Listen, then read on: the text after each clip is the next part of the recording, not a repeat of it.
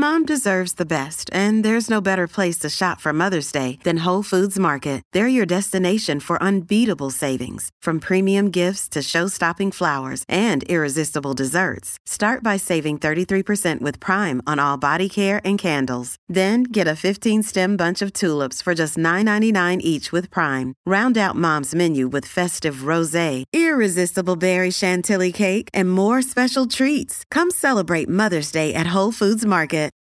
Look, Bumble knows you're exhausted by dating. All the, must not take yourself too seriously, and 6'1" since that matters, and what do I even say other than, hey? Well, that's why they're introducing an all-new Bumble, with exciting features to make compatibility easier, starting the chat better, and dating safer. They've changed, so you don't have to. Download the new Bumble now. Welcome to Foreplay Radio. All right, everyone. Last time we were talking about female sexual withdrawers. This time, we're going to check into the world of a male sexual withdrawer. Hey, you're listening to Foreplay Radio for Couples and Sex Therapy, and I'm Lori Watson, your sex therapist. And I'm George Fowler, your marriage therapist. We want to take a wide lens on sexuality and talking with you about what we've learned as experts in the field on how you bring your body, your mind, and your brain to the sexual experience. We want to expand people's perspective of just talking about sex, that it's not something to be avoided, it's actually something to embrace and to lean into with an openness to be changed by what you hear. So, Lori, I want to give you a little example of a couple I was working with, and let's see where it goes. Hopefully you could jump in and give me some direction. Okay. The husband was the sexual withdrawer. Right. The couple reported having a pretty good love life, and as the years added up, the husband started to show less and less interest in sex. How old is he? He was 45 years old, and his wife, he understood sex was a way that she wanted to connect and stay in shape and have fun, and she liked having sex and if they're tired or not. And over time, he started to feel a pressure to be there when he always felt closer afterwards, and he knew it was a good thing, but it just kind of getting going was a little bit difficult for him.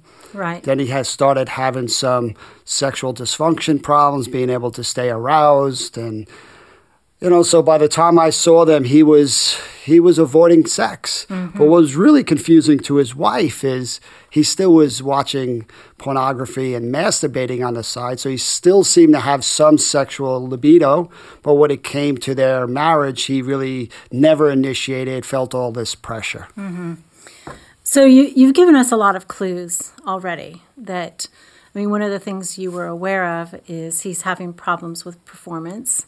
If I were looking at a 45-year-old man who comes in and says he's a sexual withdrawer or he's not interested in sex, low desire guy, first thing that I think about doing my assessment, I'm kind of looking at him physically. I know that a guy who maybe is carrying at 45, 10 to 15 pounds of belly weight, it's going to be really problematic on his erections because belly weight is kind of the first sign of the metabolic syndrome. And one of the first places that men notice it is in their erections. So 15 pounds at 45, by the time he's 50, it's a huge problem. He'll need Viagra. Even at 42, 10 pounds, if that's his trajectory, that's a problem. And it's not talking about his attractiveness really, but I'm always looking for that because I know that that's going to be a problem. And so this guy that you described, he sounds a little tired to me. A lot of times men, they start working, they're putting all their energy into work, they forget about self-care, forget about exercising, they forget about how important that might be, and they don't even think that it's that important for their love life. So that could be one part. And I kind of assess the body first because I know that some of those blocks are resolvable and more easily understood if I can get them right away. So the first thing I'm looking for after I assess just how he looks is I want to figure out if he has low testosterone. And it's not statistically going to be very low at 45, but it's possible that there's an anomaly. So A lot of times what I'll ask a guy like that is, when you're by yourself, obviously he's using porn, is everything good? Is everything fine? Sometimes with people, it depends on how open they are if I'll use the word masturbation or not. I just want to make sure I'm following you from last time. Are you still doing that same assessment, oh, please? No, I'm not. Okay. So I'm doing a different assessment for men. Okay. Because the first thing that I want to know for a woman if she has orgasms, and I'm just going to assume that a man does, although not necessarily with his partner, but I'm going to assume that overall he does. If he doesn't, he's going to tell me that right up front. Okay. Yeah. So first I want to just check physiology. Is it possible that he already has ED for physiological reasons, and does he have low testosterone? And some of the way I ask that is, how is it by yourself? So if he has a fine erection by himself, we're probably good. I also ask sometimes, depending on the openness, does he have morning erections? Because if he has a morning erection, he's got T. So that's good. And if you don't have a morning erection? So that wanes with age in general. It doesn't necessarily mean low testosterone, but at 45, he probably should be having them, especially if he has enough desire to masturbate. So that tells me he has some sense of subjective desire. So I know that's actually pretty good. But I'm also looking at we have him. a saying in the firehouse, the plumbing is working. You're checking out for that. Okay. I am definitely checking out the plumbing. Okay. And I know that from what you've told me is he's struggling with performance. So a lot of reasons that men withdraw from sex is because of performance issues, not desire issues. Women often withdraw because of desire issues. But men, if they can't perform, they think if they can't have an erection, which to me is very different than whether they can actually perform or not and make her happy. But if they don't have an erection, or what is in their mind like a ready-made erection, right? They want to come into the moment already there. And as men age, that it isn't always like that. Sometimes they need stimulation. 45, you're right on the edge there. So I kind of want to be really sensitive when I'm talking to him about these kinds of things, because no man wants to admit in front of another woman, or probably in front of another man, yeah, the plumbing's not working. Some guys are really open, but I'm going to assume this guy wasn't. So that's kind of where I begin. Right. I'm sure you covered it on the previous shows, Emily Nagoski's work around the brake and the gas pedal. So that's part of your assessment. What you're saying is he has desire, the gas pedal's working okay. He wakes up with a morning erection. He can look and masturbate to pornography. But there's something in his marriage that's putting on a brake, right? That's kind of stopping the pressure, the performance. And that's really what we're going to go to try to figure out, that context of exploring that brake and figuring out ways to free that up. Right, exactly. So we want to figure out what the break is, why not with his wife. A lot of times I think two men start to struggle with performance issues, and it's incredibly normal to have that happen. I mean, so normal. And so many guys are caught unaware of that, and they're anxious. And unfortunately, with erections, if you have one failure and you get anxious about it, it leads to more failures. And so, I mean, it's kind of like, don't think about pink elephants. Yeah. I mean, it's a really hard thing to get through to them about. But as we talk, I mean, it's the co-regulation of his partner that heals that. So we want to form a team between the two of them. I think with a guy who is not approaching his wife, there's certain things I want to check on. Just, is there somebody else? We know there's porn, but is there energy that's going to an actual person somewhere else? One of the things with porn is, I'd love it to be just porn these days, but sometimes it's chat rooms. It goes so far beyond porn these days, or magazines. I mean, it could be real live interactions that absorb an emotional energy as well. So I want to know when he says porn, and is he able to talk about that? I mean, oftentimes the partner's really angry. He's using porn, and she's hurt and she's rejected. So it's very hard in the beginning to talk about it. It's also hard to understand what he gets out of porn. Is it a type? Is it a fantasy? Is it a type of sex? And you want to do that sensitively, because I don't want to offend her. I don't want to put her off or make her feel like, well, you're just not his type, Let's throw our hands up right now, right? And there's something to be said about the results that are delivered predictably through the porn. And if he's going to masturbate and having an orgasm and there's no pressure, it's a sure thing, right? As compared to his marriage, and this sex with his wife is loaded with all this sense of failure and rejection, and that's probably not going to happen with the porn. Exactly, and I think that's one of the reasons men use porn, because it's so easy. Their body works, and that is reassuring. Nobody is telling them they did it wrong, and they're always open for it. The picture or the film or whatever they're looking at is always up for it, and there's absolutely no risk and no vulnerability in it. So is it easier? You were talking last time about the female sexual withdrawer who can't access her libido. Here's the male who can access it but can't channel that towards his partner. Right. So is it easier to get him heading back towards his marriage? I think it depends. I knew you were going to say that. I know, I'm sorry. I think that a male sexual withdrawer is working against his biochemistry, right? His biochemistry, if he has good testosterone, he's working against that to express that in the marriage. So that to me tells me that there's some counterforce that is really powerful, because testosterone is so powerful.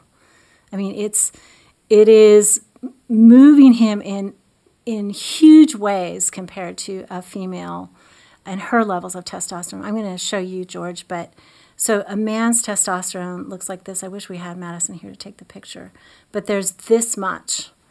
And when a guy it's like 1,000 to 300 nanograms per deciliter is what the measurement is of normal testosterone. So when he's at 300, he says, I have low libido. And I say, what does that mean? And he says, I don't have morning erections. When I'm having sex, I'm having trouble keeping my erection. When I use Viagra, it doesn't always work that well. And if I have a fight with my wife, I don't want to do it. So in essence, at 300, he is acting much like women act. Yep. And so a woman actually starts with 70 nanograms per deciliter of testosterone in her blood when she's 18 years old. By the time she's 40, it's in half. That's 35. By the time she's menopausal, 0.2 is considered normal.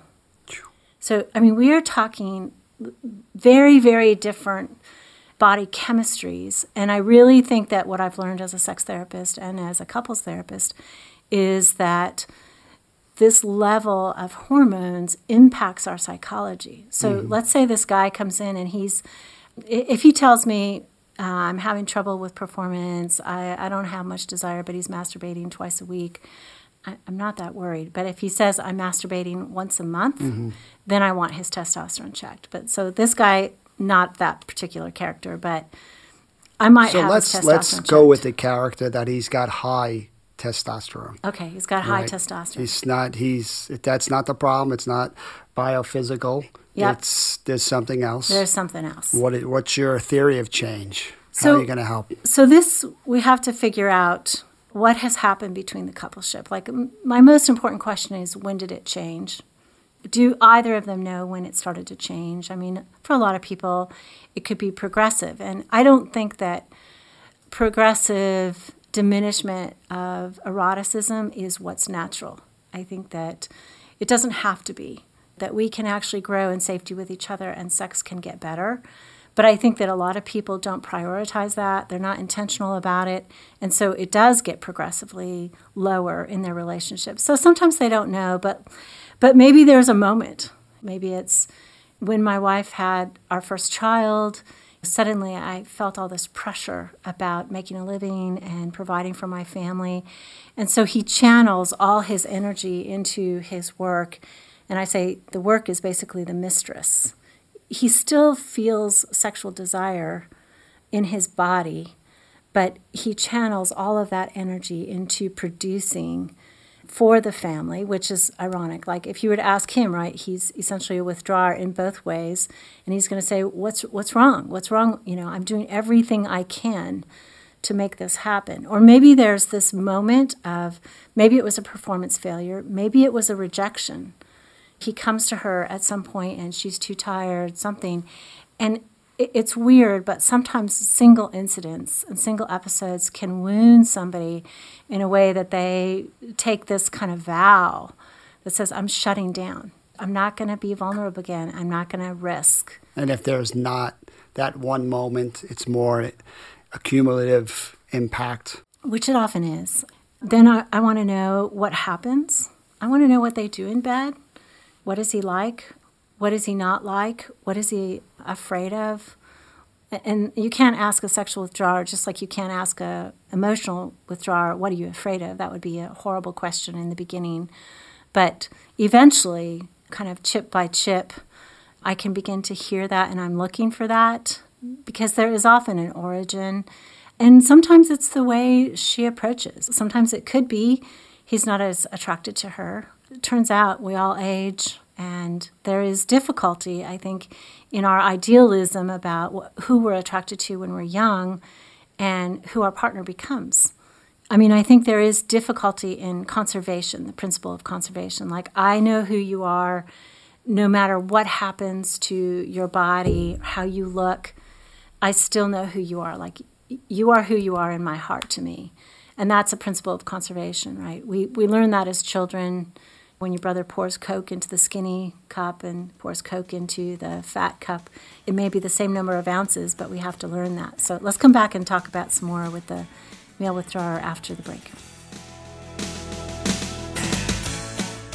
Speaking with certified sex therapist Lori Watson from Awakening Center for Couples and Intimacy. Lori, what is an intensive? So an intensive is 12 to 14 hours of therapy all in one weekend. And it's a way to really make fast progress compared to weekly therapy. I mean, there's just so much more you can get done when you have a chunk of time. Overcome the challenges in your relationship and your sex life. Learn more about intensives and Awakening Center's other services at awakenloveandsex.com. Hey, I want to let you guys know all about George. He's written and contributed to several books, and I'd especially like to draw your attention to his book, Sacred Stress, a radically different approach to using life's challenges for positive change. His book is about a mission on how you adopt new strategies and turn stresses into a positive force in your life. And who among us doesn't live with a lot of stress these days? We'll keep you posted as to all he's doing. But George and other EFT therapists all around the country and the world hold couples retreats called Hold Me Tight, which is developed by Sue Johnson, and it helps secure your own relationship. If you'd like therapy with George, find him at georgefowler.com. So it sounds to me very similar with both the female or male, that you're trying to help them lean into themselves and get curious, try to identify what's blocking this natural process. Mm-hmm. That if the male is able to have an orgasm but can't with his partner, then something's blocking it. Right. So how are you going to, I think you've done a good job of explaining how you might identify that in different settings. How are you actually going to work through that block to kind of free up that desire? First, I want to know when it does work. Like, we know it works in porn, that he has desire, he has erections, it's all good. So you'll ask questions like what turns you on, what really gets you engaged in the process. Mm-hmm. How do you like touch? What does it feel like? Yep. Get them more in touch with their body. Yeah, a lot of men particularly, who become sensitive to performance anxiety, they don't feel anything anymore.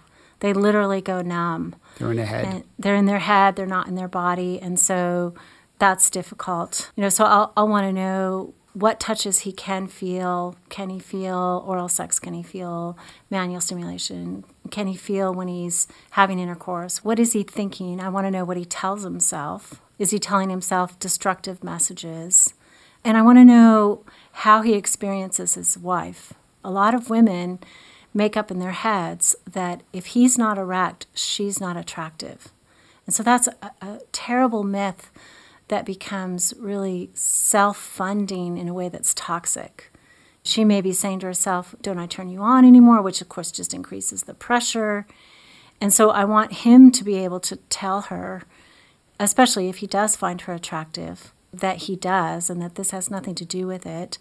But sometimes he needs to be able to come forward verbally with his words, with reassurance. And I think a lot of men shut down if they're having ED or something. They won't necessarily talk about how hot she is because then it's going to start sex. And then he's going to fail. And so he won't do that. And I think this is more classically what you do with the withdrawers emotionally, right, is trying to help him express sort of his inner world so that it can be reassuring to her, and then she can learn to encourage him more softly with what she likes about him. She likes his body. Most women don't climax with sexual intercourse. So he can still make her really happy in many different ways. But is he doing that? Probably not. Well, the target's really important. If the target is the orgasm, then there is a lot of pressure. But if the target is just to connect and to enjoy each other's space and touch, then that becomes much more doable regardless of the orgasm. So are you seeing the same opportunity you talked about earlier for the male to go into their vulnerability, to talk about their fears if they failed and what that means about themselves and feeling less than, to kind of share those parts of themselves, to get their wives to reassure them, to recognize that the risk that they're taking, it's only because they care so much about the relationship that they're putting this pressure on themselves. So that reassurance from their partner that can keep their focus on them, saying, hey, regardless, you're still wanted and cherished and special. I mean, that's where the vulnerability becomes that doorway into connection. Exactly. And I also want them to open up in the body, because men with performance issues get very focused on their penis. And so they don't feel the rest of their body. And they don't allow good feelings to happen that are sort of less pressure. They just get focused on the moment. And you said orgasm focused. I would also add sexual intercourse focused. A lot of men think it's a successful moment if we've had sexual intercourse. And I don't think that women necessarily believe that sex is successful if they've had intercourse. I mean, it could be many things, and it could include orgasms. And just for the record, men can have orgasms without erections, so he could even have an orgasm, even with just touch. I haven't heard that one. I see him learning some every day. I saw your face. A man could have an orgasm without an erection. Absolutely. Interesting. Yeah, so she can touch him, he can still climax, and he can touch her. Well, they could also masturbate together. They could do it together. I mean, there's 1,000 variations. When people have flexibility, I say that flexibility is sex insurance. So if they have that kind of flexibility, they can have pleasure. But these issues basically constrict sex, as does the emotional cycle, the toxic cycle, constrict emotional sharing. This constricts sexual sharing in a way that couples get really rigid, no pun intended, and that's good. So it shuts them down. But I think the last thing I would end on is... Could I, before you end, you go. The gender piece, it's just interesting how we focus more on the emotional, the spiritual, the intimate, the vulnerability when we're talking about the female side of this, right? And the male, it seems like we're emphasizing more of the physical and the biological. And okay, you got to help me here, George, because if I am overemphasizing that, I want to hear. I'm not sure you or that's just the conditioning I've received, but it's it seems like there isn't a lot of room for you're talking about getting a male back into their body, which is incredibly helpful, and part of that process is also to get more emotionally engaged, to really understand these places of their own fear of helplessness, or, it's so counterintuitive to want to head towards those places. So if you have an emotionally avoidant male who's also sexually avoiding, that's a massive amount of avoidance in someone's life, right? It is. So, and both pieces, right? Exactly. No, I agree with you. I think the last thought I would have is that there's something that goes on inside men, many different parts of them that are sexual. There could be, I know one guy talked about this 16-year-old boy part that was really anxious about approaching a girl. He also talked about a caveman who was very sexual all the time, always thought sexual thoughts, and yet he never let that out because he believed through another aspect of himself that denigrated women. So he lost his sexual energy because he muted that part, and then the anxiety on top of it. I mean, it's just, I love listening to people's minds, all their different parts inside, and kind of putting it together. But it's definitely something that I think men get a really terrible message about that somehow or another their sexual energy, their sexual drive is toxic and bad, and this is a difficult culture to be male in. It's a nice erotic playground when many parts of you could come out. So it's nice to be, you could be the caveman and the little boy, and you could be the firefighter rescuer, and you could also be the confident lover or somebody who just needs some cuddling, right? There's so many parts of who we are sexually, and to get that safe space to explore that really makes such a big difference. Yeah, I love that. Thank you for listening to Foreplay Radio, Couples and Sex Therapy. Hi, Foreplay fam. The biggest support you can give us is sharing our podcast with a friend. You can find us also on socials, Twitter, Facebook, and Instagram, and we'd love your questions and feedback and really do use these to guide our show. We'd also love it if you'd rate and review us. If you're interested in learning more about us and our mission, look us up on our hot new website, foreplayradiosextherapy.com. Call in your questions to the Foreplay question voicemail. Dial 833-MY-4PLAY. That's 833-4-PLAY. And we'll use the questions for our mailbag episodes. All content is for entertainment purposes only and should not be considered as a substitute for therapy by a licensed clinician or as medical advice from a doctor.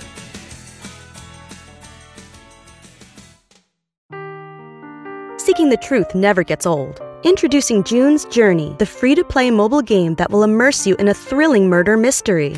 Join June Parker as she uncovers hidden objects and clues to solve her sister's death in a beautifully illustrated world set in the Roaring 20s. With new chapters added every week, the excitement never ends. Download June's Journey now on your Android or iOS device or play on PC through Facebook Games.